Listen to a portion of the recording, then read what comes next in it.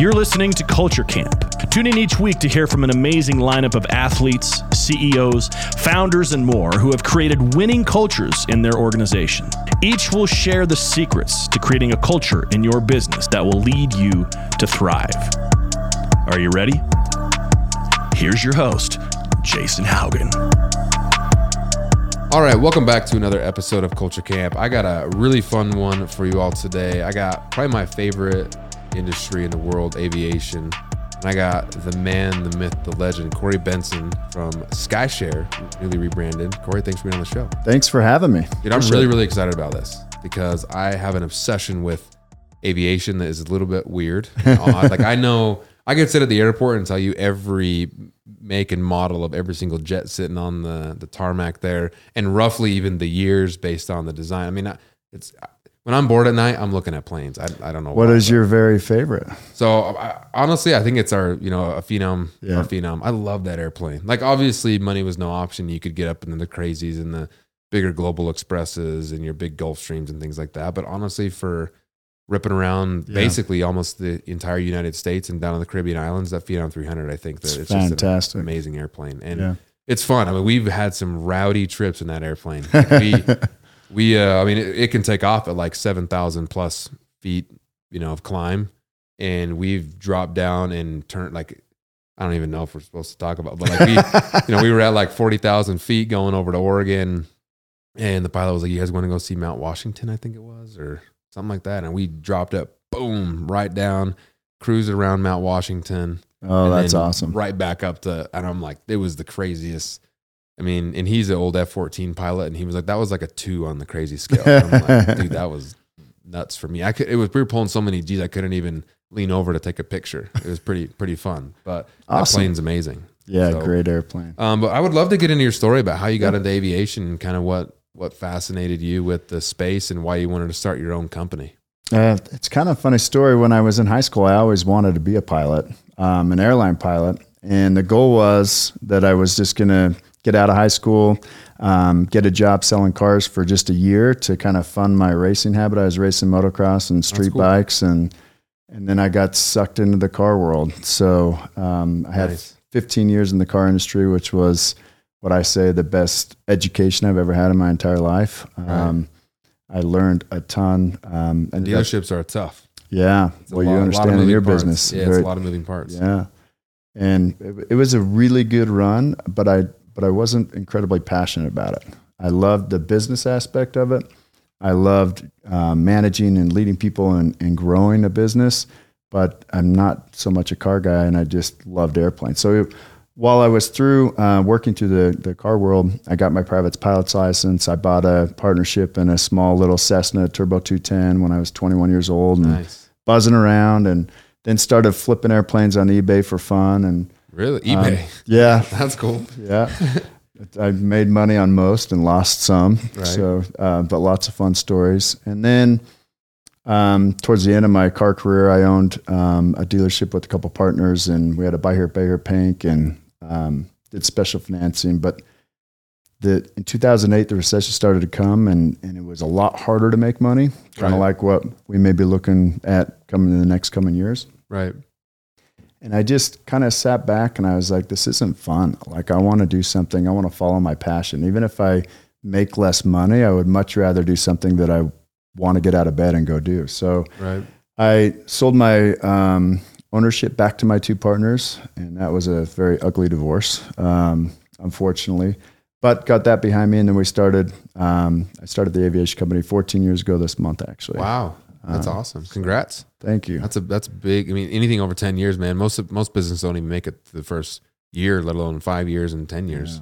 Yeah. And there was many times that it was close, right? Like, I think when you talk to most entrepreneurs in the journey that don't have a bunch of like VC funding or PE funding, you're just scraping, right? Getting creative. I mean, I remember a lot of times in the early years while we were growing, I didn't know how to make payroll. And we always did. We always found a way. Right. But it was stressful sometimes. Yeah. No, I know exactly how that feels. I mean, we're in a really down market right now in the RV industry, and it's stressful. I mean, sometimes you're looking at it and you're like, well, it's going to be close. And we make it through it, and we're like, hey, we're make it just one more day, and getting through it. But it's been stressful times, so I completely understand. How hard is it to open up an aviation company? Because I know it's not. I mean, you just don't roll, create an LLC and call it good. So I started just in the aircraft sales side. So I was a broker representing buyers and sellers, very similar to a real estate agent, except my houses had wings and they were all over. So it was actually very easy to start. Okay. But it was very hard to actually build the business. You had no credibility in the marketplace. Nobody knew who you were. And I was literally smiling and dialing. Like I went to, they offered this 2-day training on how to become an aircraft broker, which I didn't really learn anything on, but I just took the skills and the grit that I learned in the car business. And I bought a computer program that had a list of all the aircraft owners and just smiled and dialed, and then finally got a listing, and then one listing turned into two, and stayed in the aircraft sales for the first about 7-8 years of the business. Wow. That's awesome. One thing I want to ask you too is that I've watched a show called Airplane Repo, and you were on that show. Yeah.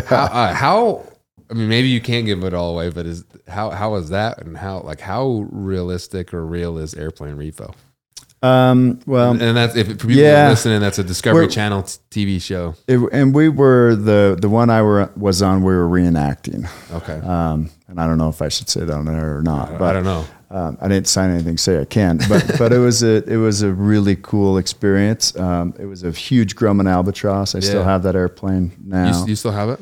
Yeah, my best friend unfortunately passed from cancer 3 years ago. Man, I'm sorry to hear that. Yeah, he was my mentor, best friend, just an incredible person, helped me in every aspect of life. But he had gifted me that airplane, and so we're going to bring it back to life. And that's awesome. Yeah, because it shows. I think you landed in Strawberry.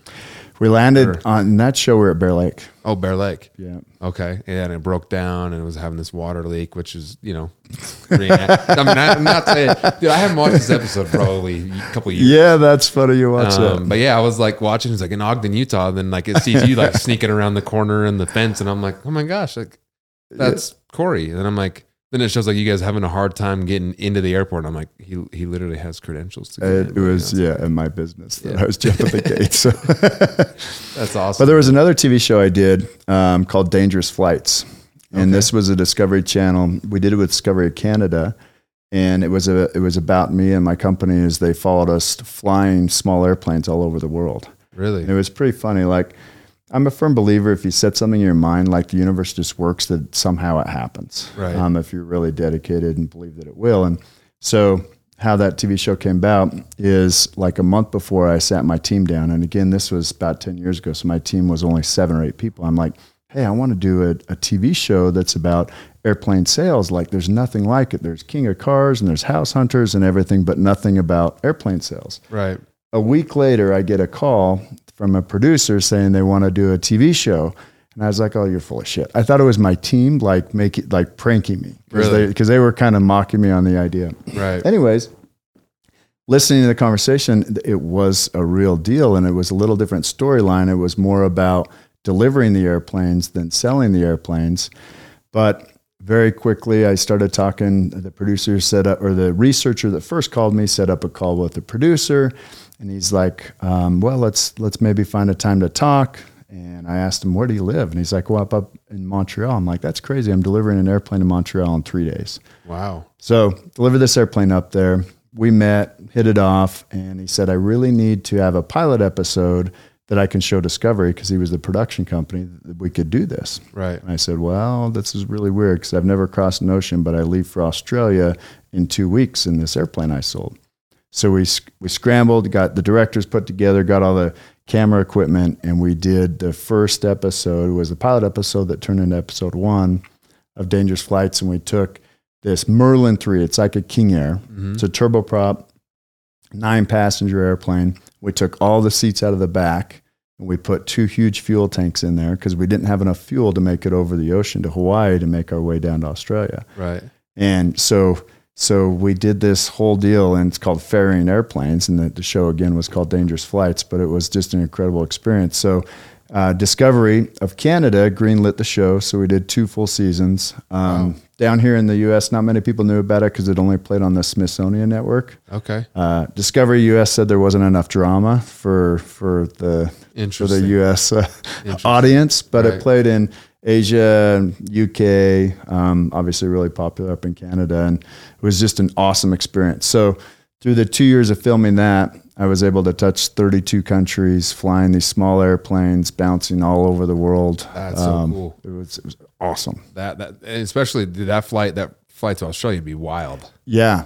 Because I mean that plane, I mean obviously isn't supposed to cross the ocean, but I think you can get the special ferry permits to be able to do crazy things that you're not supposed to in an airplane. Yeah. If things aren't working properly in an airplane, you can be like, oh yeah, just apply for a ferry permit and you can get it, which I think is kind of strange sometimes. That's exactly what we had to do. So because we were so heavy, we were like 2,500 pounds over what the plane normally flies at. We had to get a special permit because we were so full of fuel. Right. And then it was Hawaii, then down to the Americas Samoas, a small island called Pago Pago, and then into New Caledonia, and then over to Hawaii. Jeez, how many hours flying was that?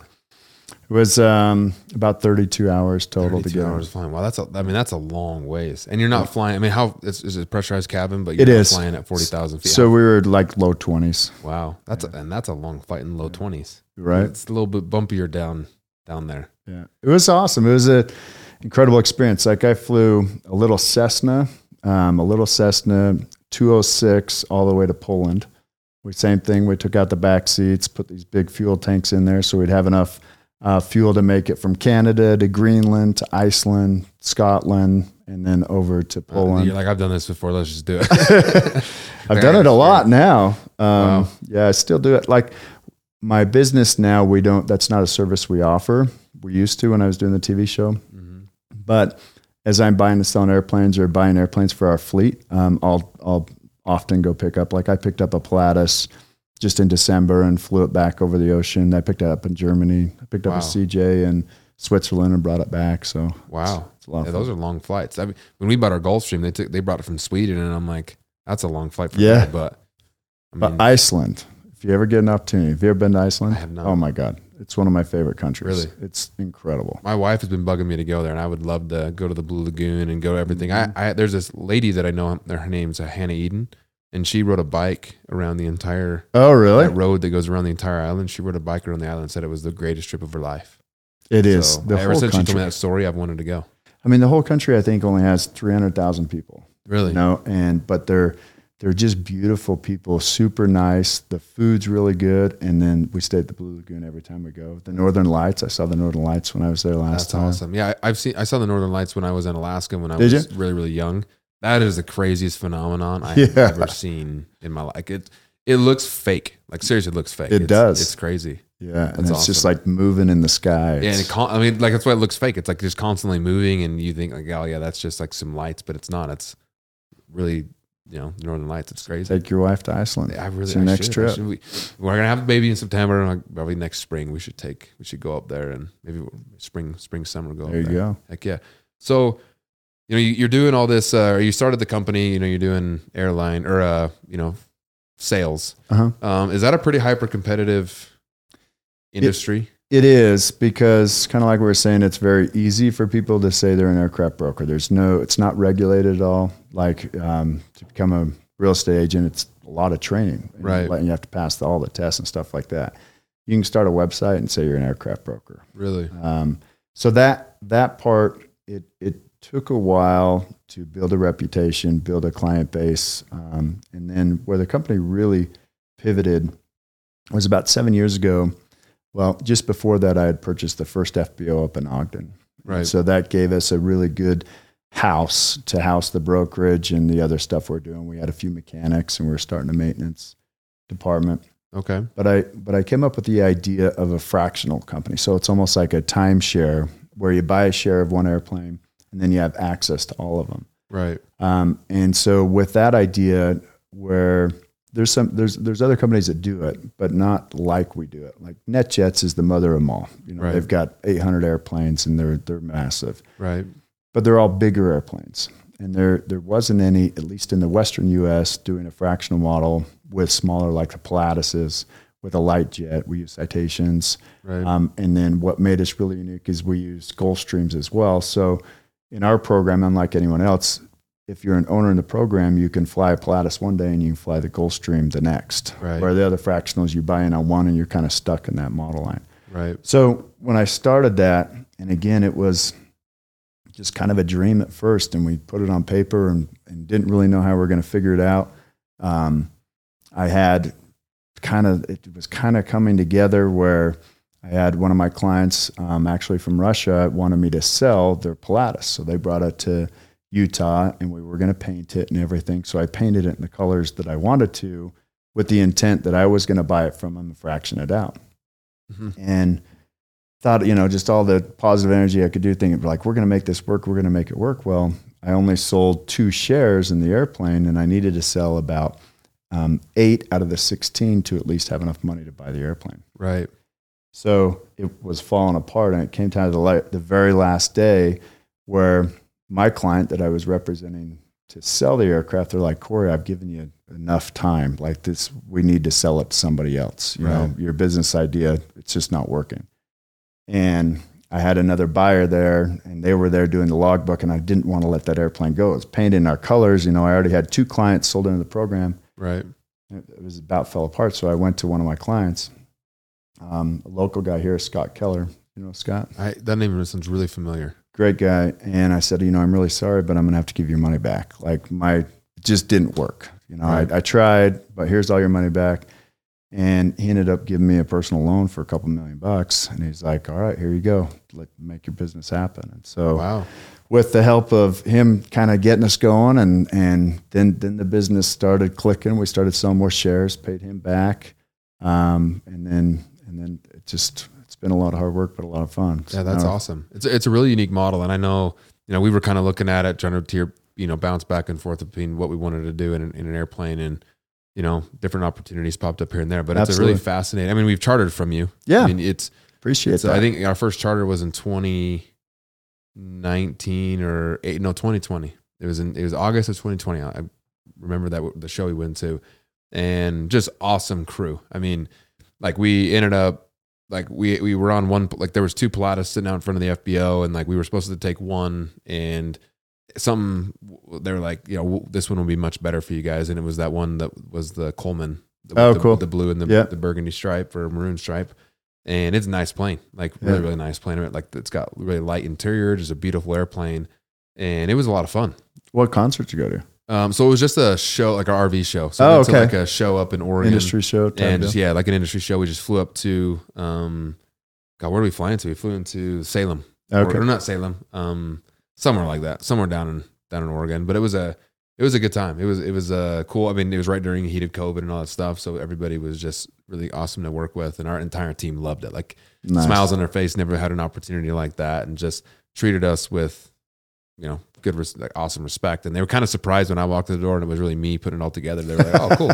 Who's this young guy walking up? Yeah. And I got to meet Phil, and Phil was like, I was like, I was expecting somebody else. And I was like, sorry. I hope it's an okay thing, but just awesome team to work with. So it's been really cool to watch you guys grow. And then, one time we worked with you, and this is why I'm really excited to get you on the show, because talk about culture and customer service and everything like that. My family, so Rose Bowl 2 years ago, the first time we lost, Rose Bowl 2 years ago, we were sitting down in Burbank, and we're about to take off, and we're doing the run, or about to turn around, or turn onto the runway. Yeah. And the pilot just stopped, and some silent alarms were going off and stuff was flashing, and I'm like, oh shit, well, that's not supposed to happen. And he's like, okay. So we shut the airplane down, turn it back on, still going off, and it was the sensor for balancing the fuel out of the wings. Okay. And so he's like, well, technically, like, can the airplane make it? Yeah, but then I don't really, we don't want to do this. So safety first. Yeah. So we parked the airplane, went back to try to fix it, couldn't reset it. So it was actually a bad sensor. And so I got my entire family, sitting in Burbank, and it's Rose Bowl. We can't find a rental car. We can't find a commercial flight. And I had to be back because the next day, I had to fly to Klamath Falls because we were closing on a dealership up there. So I'm like, I have to get back. I can't just not be back because I have to go sign documents. Like I have attorneys flying there. Like everybody's going to be in Oregon, and I can't can't not be there.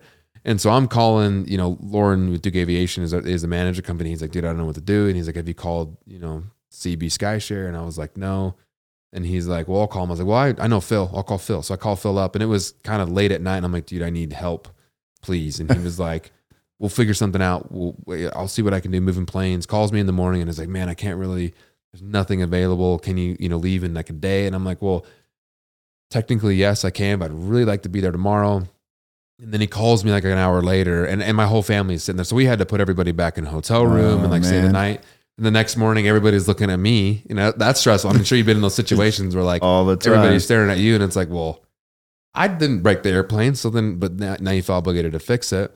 And then Phil called me back and he's like, you're never going to believe this. And I'm like, what's up? And he was like, I have an airplane like deadheading from John Wayne back to Salt Lake City. If you can make it there in about an hour. And I'm like, dude, I'm there. And so we hopped in the car, drove there. And then he calls me and he's like, man, like we can only fit 5 of you. With weight and restrictions and things like that, and our baggage. So, which of the family do you like the most? My father. So, but the crazy thing is on our way there, we were checking every flight. We found a Southwest flight. Like, talk about like speaking things into existence. We found a Southwest flight popped up with 1 seat left, so someone must have canceled, and it was right at about 30 minutes after we were supposed to be at the airport. So we swung. We hurried and purchased that ticket. Swung in, dropped him off. He didn't even take any bags. He took his phone, a charger, and ran through security. We took everything else, pulled up, and it was literally 100 yards down the road. Pulled into with our Go rental, pulled in right there, grabbed all the bags. They were waiting for us and put us all on the airplane and took off as one of those CJ2s. Nice. And it was like we both pretty much landed at the same time. It all worked out perfectly, but like Phil was just really good to work with and basically kind of saved our whole family. And then he got me another Pilatus, that Coleman. Or that one with the blue, for the next day. Oh, good. He's like, hey, like you told me you needed a plane for the next day. Do you need it? And he's like, I don't have the jet available, but I have this Pilatus. Do you want it? And I'm like, yeah, dude, I need it. Then we got on that plane and everything ended up working out perfect. And then, our plane sat there for 2.5 weeks while Pilatus got us a new sensor and then we flew it back. But it just saved our entire family. We talk about like culture. Like I had so many people working on that. I felt like everybody was trying to make it happen. And I mean, I called more companies that were like, no, like, sorry, like didn't even try. And I'm like, there's nothing you could do. Nope.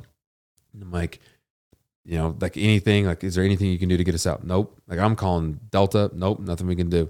And then, but Phil was like, no, dude, I don't have anything, but I'll figure it out. We'll figure it out. There's always a way. There's always, all right. So I'm glad that happened. Yeah. No, it was a cool experience to be able to go through that. Cause I know, like I would imagine, now you've rebranded to Skyshare. And I mean, you dropped your initials, but you rebranded to Skyshare. The comment is my ego finally got small enough that we could take my initials off the company. So I thought it was always pretty cool that it was like CB Skyshare, and but so I'd imagine because you guys still do charter and different. We do like that. A lot. Yep. So that's a really hyper competitive. Extremely. Market. So. How has that been growing the charter market? Because then you did sales, and then going into this new model with chartering, and then this share, like the Skyshare model. How has that been? I'm very fortunate. It all kind of came together unexpectedly. I mean, before the first idea was the fractional, and then charter was kind of a afterthought. And especially in this climate we're in, one of my big competitors just went out of business a couple weeks ago. Really? A fractional company out of the company's called Jedit, and fractional company out of the back east running Honda jets. And I say that because the way the business has grown is we've got these different verticals that allowed us to stay profitable and allowed us to keep growing. So we're not just reliant on the fractional side. We've got the Skyshare side that when the planes aren't busy or our support managed airplanes, we can charter them to the public. Right. And then we have the aircraft sales and the aircraft management too. So we're still helping a lot of people buy and sell airplanes, and then we can manage their asset. And if they want to charter it out, we can. And so it's been good. I mean, the charter, most of our charter is through other brokers. Okay. So we do mostly, probably 80% is just through other, like we help facilitate a lot of the big jet card companies. They'll call us, like the Sentients and stuff like that. Right. And then we do a lot of retail as well, but it all kind of works hand in hand. For sure.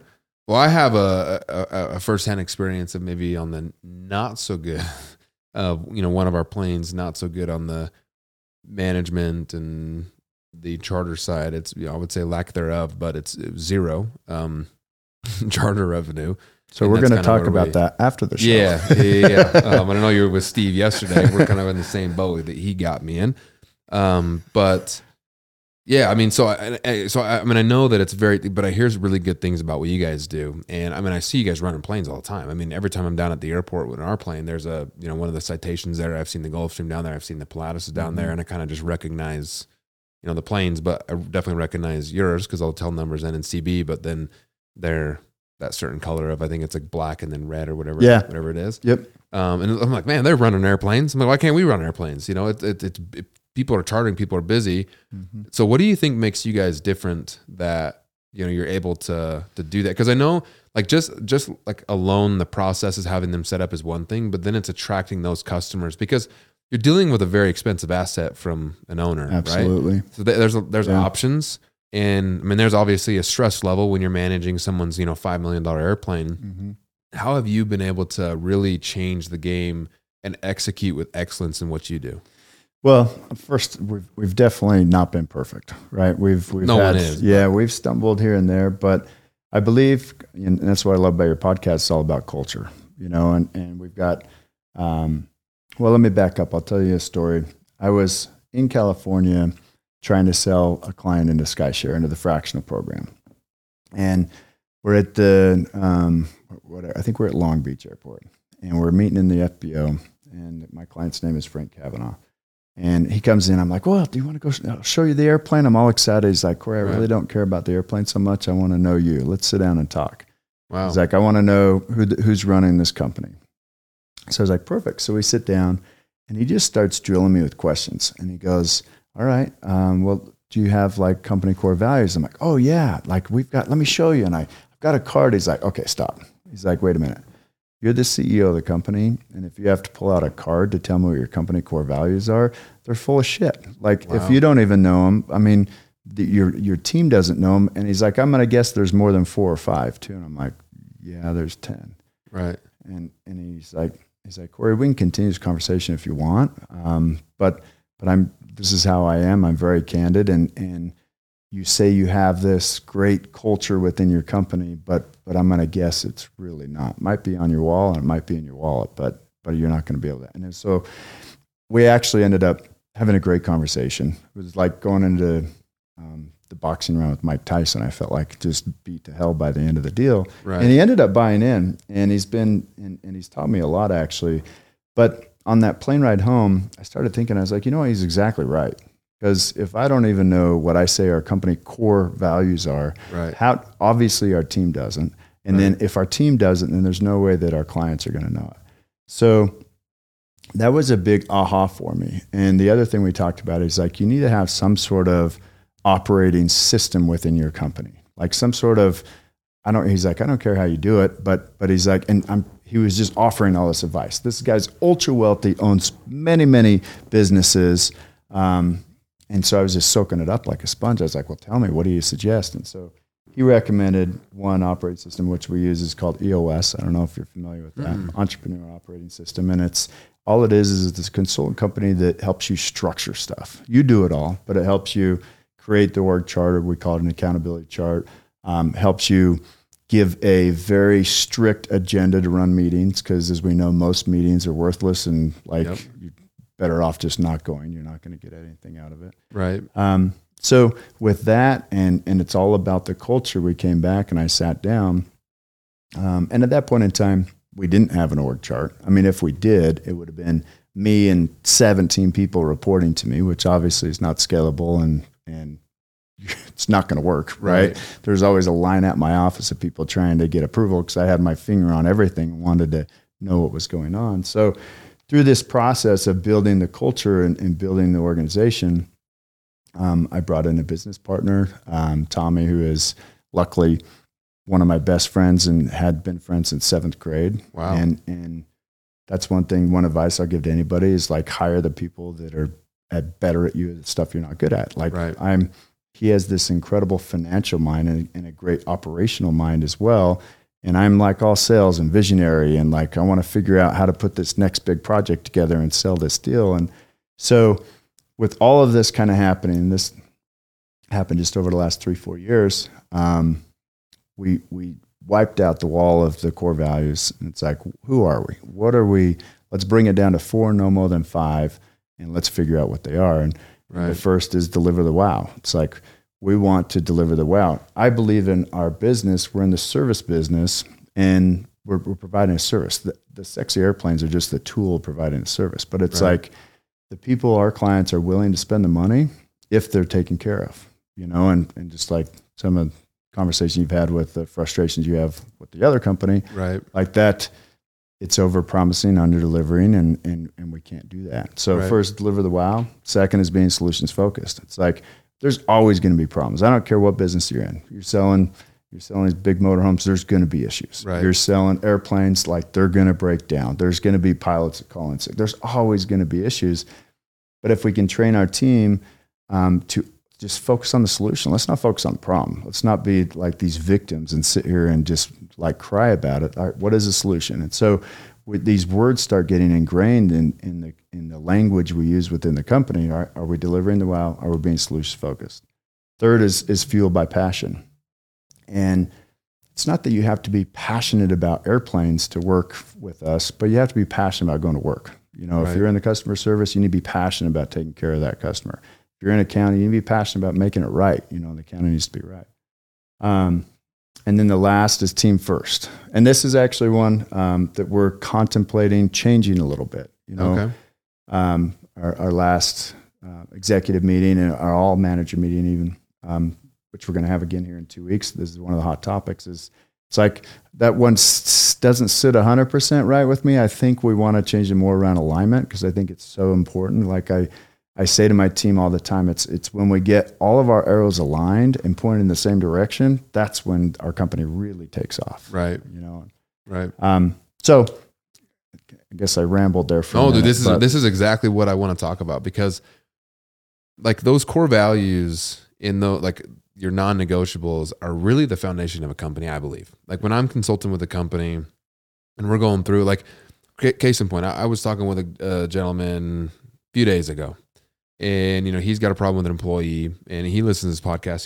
He knows exactly what I'm talking about. But he's having a problem with an employee, and I was like, well, what are your values? And he was like, well, we don't have any written down values. And I'm like, so how do you have an expectation? So is he doing wrong because you've never given him any structure to know if it's right or wrong?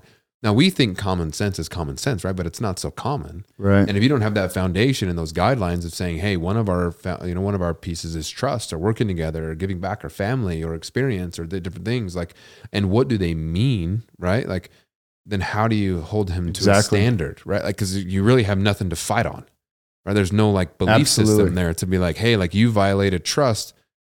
Well, you might think your morals are, you value trust, but does he value trust? He might not care. That if you set the standard really high, where everybody knows what's going on, everybody's playing from the same playbook, being scored the same way, like you said, in alignment, instead of, when you're going down the freeway and you come into the spaghetti bowl, it's a little bit, discombobulated. You're a little bit like, what's going on? And then the point is to get through that, to get all that, and then going down that freeway, you might not be going at the same speed, because everybody's personality is different and management style is different. Everybody's doing different things, but at least you're going in the right direction. And, I had that conversation with him, and he's like, well, I think we need to have some values. And I'm like, yeah. And then, have a, why do you guys do what you do? Well, what do you mean? Well, what's your mission statement? We don't really have one. So he has no reason that he's going to work. He's just getting a paycheck. Yeah. Like, he's just showing up to just do his thing. So we kind of went through those activities, but I 100% agree with you. And I agree 1,000%. I mean, that's when we look to hire somebody, we ask ourselves that, do they really believe in our core values? Right. Right now we're going through our annual review process with all our managers. And so I'll sit down. It's funny. We're talking about this because this is on the calendar for next week. I'll sit down with each of my direct reports, my directors in the sales and in my EA, and that's how they'll be graded. All right. Are you fueled by passion? And it's a plus, like plus 100% yes. Plus minus mostly or somewhat, and negative, it's like no. Right. And so we go through each one of the core values on a plus, minus, or minus basis. And then we also just say, do they get it? Do they want it? Do they have the capacity to do it? Because there's a lot of people that could live the core values, but they still maybe just don't get it. Everybody has a different ceiling. Everybody has a different skill set, and that's the other thing. It's just always trying to find, you hear the put the right people on the right bus in the right seat, but the right seat's sometimes difficult, Right. And so finding that, do they get it? Do they want it? But do they have the capacity to do it? Right. And so there's a couple team members right now that I'm looking at myself in the mirror and like, am I really setting them up to succeed? Right. Are they in the right seat? Because maybe I'm doing them a disservice because I'm asking something that isn't their zone of genius. And so if we can put these people in what they're passionate about and what they're really good at, then everybody wins. Yeah. I mean, sometimes you just got to sit down with them and be like, what do you love and what do you hate? Yeah. It's like, oh, I love this, but I hate doing this. Okay, well, if I could take that off your plate, are you going to operate? Now you're operating at 60%. Are you going to operate at 100 or 90? Are we going to, level you up? And then, sometimes you have to have those conversations like, hey, I can't take that off your plate, but let's see how we can make it better. Yeah. But it's those data points. Like I find that it's fascinating. Like everything that you're speaking is like my language, man. Like it is like making me excited because I feel like it's like a lost art, right? People just don't care. And then if you don't have those meetings, you don't have those data points or those plus and minuses of where they're feeling at, then like, how do you have a play, like what I call a playbook? How do you have a playbook to play from? Exactly. No one goes to the Super Bowl with no playbook. Right. We can go, like if you threw me into, say back in, when the Super Bowl was at SoFi Stadium, and I think the Rams were, I don't know, whoever. But if you threw me in there and it's like, hey, you're head coach today. Well, I could be like, all right. Well, I know that I have probably some good players. But I know maybe like this number is this position, because in football it's based off of, numbers and positions. So, I'm trying to, I would probably lose horribly, but I would kind of maybe figure it out. But no, they have playbooks. Everybody knows. We have a playbook for the other team. We have a playbook for our team. We know how to manage, to manage the game. But then it's fascinating to me when people don't bring that into like the business world and know who their people are, know what they're good at, know what they're not good at, know what they like, know their goals and dreams and aspirations. Like, I think that's important. Like I was meeting with another kind of buddy client of mine that was like, hey, like, I have 100 employees. They're all part-time high school employees. What do I do? And I'm like, well, how do you know, what do you know? How do I motivate them? Well, ask them. And he was like, what? And I'm like, ask them what motivate. Everybody's gonna be motivated by different things. And I was like, you're a stepping stone. He was like, yeah. And I was like, so own it. Own that you're a stepping stone. Like your model is kind of like a model based around part-time high school employees. Own it. Like, don't be afraid of that, but sit down with them and be like, why do you want to work here? Are you saving up for a scooter? You saving up to go to college? Is it a summer job? Like, why are you working here? Oh, it's just a summer job. Okay, this is going to be the best summer job ever. And we're going to make the most money together. I'm going to pay you the most. We're going to have the most fun. This is going to be the best thing ever because your goal, I'm going to help you achieve your goal. Oh, you want to save up for college? Let me help you achieve, save up for college. So like owning that is not necessarily a bad thing, right? Yeah. So like when you're meeting with your employees, I'm like, what is your 1 year goal, your 3 or 5? Like, what do you want? Are you saving up for something? You want to go on a dream vacation? I've always wanted to go to Alani and Hawaii. Okay, look, let's get you there. How are we going to get you there? I will help you achieve your goal. And we will run together as fast as we can run together side by side. And I believe when you have those conversations, it's like, wow, like now they can get locked on and they're here for a deeper reason than just, I'm here to just make money. I'm here to just figure it out. I'm here to waste my time every single day, or I'm bored, or this and that and the other. Like even those individuals, like I've noticed it with some, when I've done some consulting is stay-at-home moms that just want to go get a job because they're tired of being at home. Right. There's always a deeper meaning than just not wanting to be at home. So you find that out, you light the fire, and then you get them running, like you said, in alignment with you. You can be unstoppable. Yeah. I need to be better at this, but because I used to do that more, and so I'm glad we're having this conversation because I need to know like what my direct reports, like what does really turn them on, like what does motivate them and how to help them hit their goals. Right. A few years ago, gosh, this has been probably 6-7 years ago, we set our annual goals, and it's hard to get everybody to believe we can actually hit annual goals. Right. But what I did do back then is I sat down with each one of them individually and I said, okay, here's the deal. If we hit this goal, you're going to get $2,500, but it's not in a cash bonus and you can't take it as cash. So if you had to spend $2,500 on yourself, what would it be? What would you do? And then I had my assistant create a picture of whatever that is, and they put it on their desk. So every single day they were looking at and it wasn't just, I'm going to take the money, then get taxed on it and go pay off this credit card or something like that. It was, some people want a motorcycle, some people want a trip to Europe. I mean, it was really cool to walk around the office and to just see on each of their offices, like they had to look at it and envision, okay, here's what we're going to do. I love that. Sometimes when you attach that emotional experience, I mean, I would say, 9 times out of 10, when you attach emotional experience to something, people will run way for, because I mean, if you were to give them, like you just said, like, okay, I'll give you $2,500, you're going to get taxed on it, and then you can go buy tires. Like, that's not really highly motivating. But if you're like, we did it with our general managers a couple of years ago. We took them to Vegas, all expenses paid for them and a +1. We raced around the racetrack, awesome. And I was like, hey, just buy whatever package you guys want. It was a blast. And then we gave them some gambling money. We put them in nice rooms in Caesar's Palace. We took them to dinner every single night. Like, it was a fun couple of days. Like, if I was just to give them, $2,500 or $3,000 or $5,000 bonuses, they'd be like, cool, thanks. Like, they already make good livings, but it's like, we still talk about that time, mostly because I'm the only one that crashed. And I told them, like, if you crash, I'll kill you. How bad did you crash? It wasn't bad. I spun around, a few circles. Was it like on the NASCAR track? No, it was in there. Like, they have an inside, like a racetrack, with a bunch of turns and different things. And I, of course, kind of had to pump my ego up, and I got the hardest car to drive. Like, they kept talking, like the race instructors were like, please don't take this car. Like, it is so hard to drive. Like, we don't even like to drive. And I'm like, but it's a Lamborghini. And it was like their full blown race car with a track, or with a cage and like seats, and like the steering wheel is one of those yoke steering wheels. It's real small and had a couple buttons on it, like the F1 cars. Like, super cool, but it was so hard to drive. Did you damage it when you spun it no, up? No, they looked at it like, yeah, it wasn't bad, but they're like, he's like, I told you to brake. And the brake was so hard to push. I had 2 feet on it pushing, and I'm a strong guy, 2 feet on it pushing as hard as I could, and I could not brake 100%. But it was just a hard car to drive. Wow. And so, but yeah, they still give me crap about that, but those experiences we'll never forget. Yeah. And it's like, they're always asking, what's the next thing we're doing? Where are we going? What's this? What's that? And I think that the more you can implement that into a company, the better. I mean, but then that's not everything, right? Like you're saying, that there's values to it. There's more to, because like tech companies, for instance, like they get it. I feel like a lot of these tech companies get it all wrong, where they go raise all this money, go buy this super sexy building, put some Skittles in the break room, put a pickleball court, somewhere. They put a gym in. They say, have at it.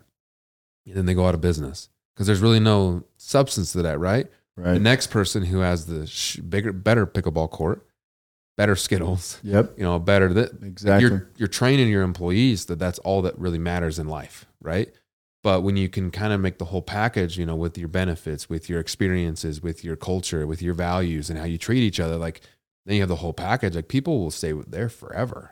Then you can base your success off retention, right? I mean, people move on for different reasons, of course. But then you can you're not just a hamster wheel just spinning and spitting out people, right? Because as you know, especially probably in your business, it's expensive to train people. The pilots especially. I mean, like a Gulfstream pilot that I hire, the day before, so from the day we hire them till they fly a revenue flights, typically 90 days with all the training and everything. You're into that pilot almost $100,000. Yeah, I mean, because you got to pay for the schooling they got to go all to, the training, all the induct, plus their salary, plus their the travel and all that. And so retention is massive. Yeah, especially in today's world, because everybody's trying to poach pilots. Like I have a family member with a Gulfstream, and last thing he thought was he was going to get a pilot poached, but a PC-12 poached him for way more money. And I still can't even fathom it, but a PC-12 poach, and he was like, I did not expect that. I'm like, and he's like, now I got to pay for them to do this, and I got to find someone. Now I can't fly now I have to have a contract pilot, which that's a whole other ballgame that you're dealing with, because you got to pay for travel, and it's not fun, right? It's a logistical kind of nightmare sometimes with contract pilots, unless you know someone in Salt Lake, then that's fine. But generally, it is a pain. It's somewhere else. So it's tough, but he's kind of a jerk. So I'm like, but it's a tougher situation because you're dealing with, a lot of money just in, 90 days rehiring those individuals. It's not like you have a car salesman or whatever, and then they're having to come in and you're heavily invested in them. So in all these podcasts that you've done, what have you learned for employee retention? Like, do you have any good nuggets for us? I think having employees feel appreciated and having them helping them feel fulfilled in what they do. Interesting. Like when you think about it, like you want to feel fulfilled in what you do. Absolutely. You're going to be happy. And like you want to actually feel like you're doing something cool and good, right? Like doing something good doesn't always necessarily mean like giving money away and doing different things. Like but you're doing good. Like you're helping a customer out. Like even like you said that they want to feel like they have a purpose and passion, right? Where they help a customer out and, in a bind, and you get those text messages like, thank you so much. It's like, oh man, it fuels the passion, right? So helping, employees feel appreciated and feel wanted and feel fulfilled, and like that you actually care and they're not a number and that they're a part of something, a great culture. I feel like that's the glue that sticks people together, because if you just, give them, even pay raises and this and that and the other, that you're training people to just go get more money, right? Like, but if you really base it off of those values and like they're feeling appreciative and filled and empowered to do things, like they feel like that they matter. Like I'm empowered. Like you said, like you had your thumb on everything. I can imagine like, interviewing your, people that have been there since then and now, and they feel like, oh, I'm so much more fulfilled because I feel like I matter and I can do things and I can maybe do the scheduling, or I can go to this or go to that, like all on my own. I feel like I own this. Like that's a really cool feeling, right? Because when you're growing up and you became a man, like people want to become a manager because I'm like, hey, I'm giving you ownership, right? Everybody like lit up. People lit up. Like, I love this because some people maybe aren't cut out for it, but I really feel like the more you can help that individual feel like they matter, you care about their family, you care about what their wants and needs are, you care about them feeling fulfilled and achieving their goals and all those things. That's where that's the glue in a company. So it's interesting. One of the challenges that I'm having right now, and is like I lost a pilot to go to a different company. And in the exit interview, he didn't tell me this, but he told our HR person, he's like, a couple of years ago, I used to be able to talk to Cory all the time. I'd fly with Cory, and he's like, I just don't feel like I have that connection with him anymore. And so this is like an internal deal I'm trying to figure out, because as the company scales and grows, now we're almost 100 employees and double what we were just a couple of years ago.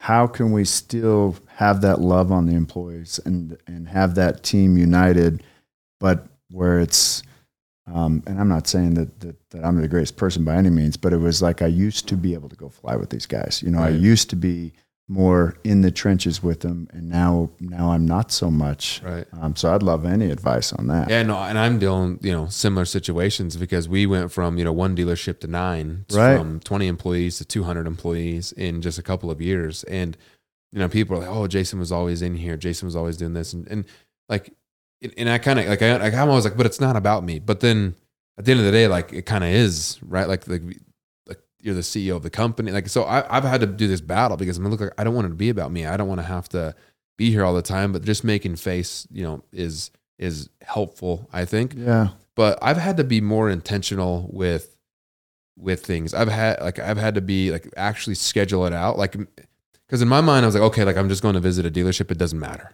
Okay. But if another meeting popped up, I'll replace it and I'll go visit it some other time. But then I'm like, but that was actually extremely important for culture, and extremely important for retention, extremely important for all those individuals, especially if they were counting on it. Now I've gotten good of like, hey, like, texting like the day before, day of, like, hey, I'm popping in today because I can make it. Because obviously things pop up, right? Right. But being really intentional with your scheduling and caring about those visits or caring about those flights just as much as you would a client or anybody else, because sometimes that's, just as important. And then one thing that's helped me is a company-wide calls once a month with me. Okay. And just is it structured, or how does that go? So usually it's kind of just more of announcements from corporate, more announcements from me saying hi. It's a lot less from people like we have everybody on it. And then I have meetings with just GM, like just different people, but just being face, saying how are things going? What do you need from me? Them just having a conversation with you back and forth, even via like Teams or Zoom, whatever you use, has helped a lot. Because is it mandatory? Oh yeah, like if you're dealing with a customer, but we do during business hours. It's 10 a.m. Mountain Time at the first Wednesday of every month. So I got one coming up next week, and we'll all be on it. And then I have a survey that goes out of questions they want answered. So then I have an anonymous survey that goes out to every single employee that says, hey, this is, you can name's optional, dealership's optional, but what are questions you want to ask or what answered? And then we'll go through on the call. I like that idea. Next and be like, hey, so-and-so put their name. This is going to be, this is the answer to that. Oh, I don't have a name. This is the answer to that. And then sometimes, some of them are kind of, complaints here and there. And so we got to, obviously, and then some of them are questions where I have no idea how to answer, because some of them, you'll find this too. People don't believe it's anonymous. So people who ask very specific questions, I'm like, I don't know how to answer this because I don't know who asked it. And I don't even know where in the country you are. So can you please call? But I like answer it, but don't answer it in the call. And I'm like, please email me because I want to help you, but I don't know how to help you. So I kind of still call it out. And then I'll have feedback surveys go on after the call. Like, how was the call? How was the duration? Did you get everything? Like, so we're constantly getting better with that communication, but we're those little touch points of like, there's that relationship capital being deposited in those banks is really important for everybody going out. Every Monday, I have a quick little email go out of one of our values. Boom. So like, hey, this week we're gonna work. I'm gonna work on, or like the value focus is trust, and these are some things that talk about trust and things. Before the 4th of July, on Monday, one's gonna go out like, have a good time tomorrow. We have the day off. Hope you have time with family and friends, and that's what life is all about. And it's just those touch points, right? So it's that relationship capital being deposited. Then being intentional with your schedule of showing up has drastically helped me, because I was getting a lot of complaints. Like to everybody, like Jason never comes anymore. Jason doesn't do this. And I'm like, yeah, because I don't want it about me. But at the end of the day, like, it's very unique in companies, especially when it gets bigger, to have a little bit of access, or even an email or a call or a visit, a 30-second visit with the CEO. In most corporate Americas, that's impossible. Yeah. Like, I worked at GNC. The last person I thought was going to come to the door was the CEO, right? Right. So but that would have been the coolest thing in the world, and that would have created, I feel like, better culture. And so it's just, and I'm sorry, this is probably a long answer, but it's just being intentional with what you want, and kind of just being like, do you want to do that? Like, do you even want to do that? And which I feel like, you probably. So I absolutely do. And that's, I mean, what you're saying resonates. Like, cause I used to just make more visits, like even to my Ogden FBO, and just go through and high five everybody and just go say hi. And it's now, I find myself trapped in my office more. But coming back to the culture, like, the only way we're going to hit our big goals, and the only way we're going to be able to go to the whole next step, is with the team. They got to be united and aligned. Right. And the only way you're going to do that is to have that. So. Yeah. And I feel like even we have all of our, every single employee is invited to that call, whether you're in detail, you're a mechanic, you're anything, right? Like, it's really important to have those, and they're all recorded and then put up in our back, on our website. So if they missed it, they can go back and look at it. And that's really helped a lot, because you're right. Like, the culture and to go to the next level, there has to be that communication factor, because, I believe that relationships and communication, even if you are communicating in a way, but it's like almost that face-to-face communication helps a ton, and communication is everything. Yep. And that trust, right? Like, that trust, communication, they know they're working for a really good person. They know they're really, really working for a really good company. I trust them. The communication's good.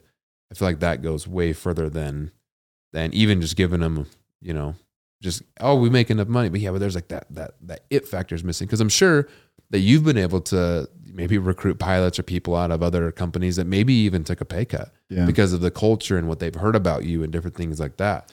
It has happened. And I agree with you. It's not all about the money. Of course, that's part of it. Yeah. But it is feeling appreciated, and it's a quality of life. Right. So yeah, it's that balance. Especially with you, because quality of life for pilots that's a rough industry, especially if you're ad hoc. Right. And I mean, any moment of any day, you can get that phone call and you got to go. Schedule's more important than money. Right. Most of the time in the pilots. Yeah. Yeah. You get a lot of those pilots will take, like when we were trying to, with this other company, we were trying to hire pilot. They're like having scheduled pilots where they're either a week on, week off, or 4 or 5 days on, or however it works. I don't really know, but that was more important to the pilots than just being ad hoc or being, this or that and the other. And you understand it. Like, you want to know that you can go camping. Right. Right. And that's the struggle with some of these flight departments where they are on call all the time. Yeah. They just don't have a life. Yeah. Oh yeah. That would be, and you think about it, like, would you work for a situation like that? Exactly. No. Yeah. And so then how do you have that expectation for them? Right. you know, our owners partying all the time, but we're just sitting here can't do anything. Like, I have to get a call. Yeah. And I mean, when you're ad hoc, that doesn't mean you can never take a day off unless you're the only pilot. Like our pilots, when we were growing up, they were the only pilots we had. But if they were telling us like, hey, we had to, you know, we're going to be on vacation, this and the other, then we have to get those contract pilots. Right. So it's a little bit logistic, but we knew that, but it was a communication. And then the expectations, like, our expectations, you're not here we expect you to have a life. Do you want to be a pilot? I would love to be a pilot, man. Yeah, I think do it. So when I got out of high school, I started going to, I don't even think they're in business anymore, Whirlybird Helicopters up in Ogden. I took training there a long time ago. So I was doing ground school for helicopter. So I did like the discovery flights of the fixed wing and helicopter. I decided to do helicopters in the middle of ground school. And then my business kind of blew up and I just never got to go back. But I have a bunch of certificates. I have a logbook of all my hours and everything I've done. I'm sure it wouldn't do anything now. The hours still count, but So I think I have like 20 something hours in R22. Okay. And I mean, we flew that little thing everywhere, but I was doing the ground school and flying at the same time. Mm-hmm. And yeah, dude, I want to get, I think it'd be so I just want a little like SR22. I think that'd be a really cool airplane. Awesome, great. They're just great to rip airplanes. around the West and go anywhere around here. You can pretty much go, you know, almost anywhere from Salt Lake, you know, a few hundred miles around. So yeah, I fly, currently I fly our Pilatuses and our Citations, Nice. And then a bunch of other little stuff for fun. But I'm like I was telling you earlier, I'm about to get my helicopter rating. Yeah. That's freaking awesome. dude, I just want to so be able hard to fly a helicopter. Oh, it's crazy. And I've actually had a lot of unofficial seat time because I have a friend who flies them all the time, and he'll hit me up and be like, hey, I got to go do something, you know, you want to come with me and you know, keep me company? And I'm like, yeah. He's like, oh, I got to fly up to Boise and grab something. You want to come with me? I'm like, yeah. So I've actually got a lot of like control time. And he is an instructor, but we've never really done anything official. But I'm not gonna lie, I've gotten really good at it. Like I can completely hover. Nice. Like dude, that's hard. And I don't know why. Like I don't know if it's because of the touch, but I have hovered for. I have a on camera like a minute 30. This was back at Whirlybird too. I have an on camera 1:22 hover like 15 feet above the tarmac for just sitting there, and which scared the crap out of me because I'm like, dude, if I make one, it's different if it's 100 feet because you can correct, adjust, right? Yeah. But there was one time when I first got in, I'll never forget, as I pushed a little because it's so sensitive. I pushed it a little too far forward and we went like almost nosediving thing. He caught it back and he was like, just focus on the horizon and just feel the helicopter. And just like getting in the zone, it was crazy. And the guy on the ground was filming it. And he's like, I have never seen anybody. And this was my first time I've ever been in a helicopter. And he was like, I've never seen anybody do that. So then they tried to talk me into getting my license, and they actually gave me a good deal because they were like, we would love to have you as a like pilot because we don't feel like it would be hard to train you. And I'm like, okay. So I started going down the journey and got busy and then never went to like life happens. Yeah. But I want to go back so bad. I think it'd be so much fun. Do it. So much. I need to. I just need to make the decision to do it. I don't really know. I'm having a hard time like finding a good company to do it with. The helicopter or the fixed wing? The helicopter. Helicopter. So I'm flying with Blade up in Ogden. The guys are awesome. Really? I've heard really good things about them. Yeah. Yeah, because Whirlybird went out of business. I don't really know what happened there. Yeah. But. Yeah, there's been a lot of these helicopter schools going to have business. No, I've been really impressed with Blade. And I'm flying in the R44. And nice. Good. Great. Yeah. Awesome. Dude, for some reason, I have this stupid, wild dream of just going up to the Uintas with a helicopter and fishing for the day. There you go. Like, I feel like that would be so much fun. So one day I'll be able to do it. But Cory, thank you so much for being on the show. Yeah. I had a great time chatting with you. I mean, the thing that you talk about culture and what you feel like it's pivoted your company has been awesome to hear. And I know there's a lot of listeners out there that can, you know, really benefit from that. And it just means the world that you're on this show. And you know, one thing I want to ask is where can people find you at? Are you on social media? I know you got, you know, this new rebranding going on. I follow your page on Instagram. So Skyshare.com. Cool. Yeah, my personal is just my name on Instagram, but awesome. Skyshare.com. It'll be on the episode title. And thanks for having me, Jason. Last thing I want to ask you, man, is what does success mean to you? How do you define success? Great question. To me, I would say freedom. Like, I don't really care how much money I have in the bank as long as I have enough to do what I want to do when I want to do it. Right. You know? And so And I think planes are the most ultimate freedom you can ever have. You know, right. so that's why I'm very passionate about it. I love walking out, jumping in a jet, starting up and taking off. So success, I think, is, and I would qualify that with happiness too, because in my business, I have all of my clients are multi-millionaires. Right. They're not flying private if you're not. And there's some of them, luckily, most of them are very happy people, but there's some miserable rich people out there. Right. You know, and For so sure. I think it's figuring out what your purpose is and who you want to be, and then living up to that. Because I think more money just exemplifies who you are as a person. If you're a good person, you have more money, you're going to do more good things with it. Right. If you're an asshole, you have more money, you're going to be a bigger asshole. Right. But to answer your question, I think it's freedom and happiness. I love that, man. Figure out what that happiness is to you, and then work on the freedom part. I love that, man. It's and you're right. Like, their money does not fix all your problems and make you happy. It can make you do happy things, but truly it comes within when you're like, you know, going back to that fulfillment. So Cory, again, I appreciate you being on the show. If you like this episode, please share it. Go follow Cory's Instagram, the SkyShare Instagram. It's awesome. Got a lot of aircraft on there. If you're looking for, you know, any chart or anything like there, you know, skyshare.com is the place to go. And please share this with anybody and rate it, like it, and we will see you on the next episode of Culture Camp. Cory, thank you.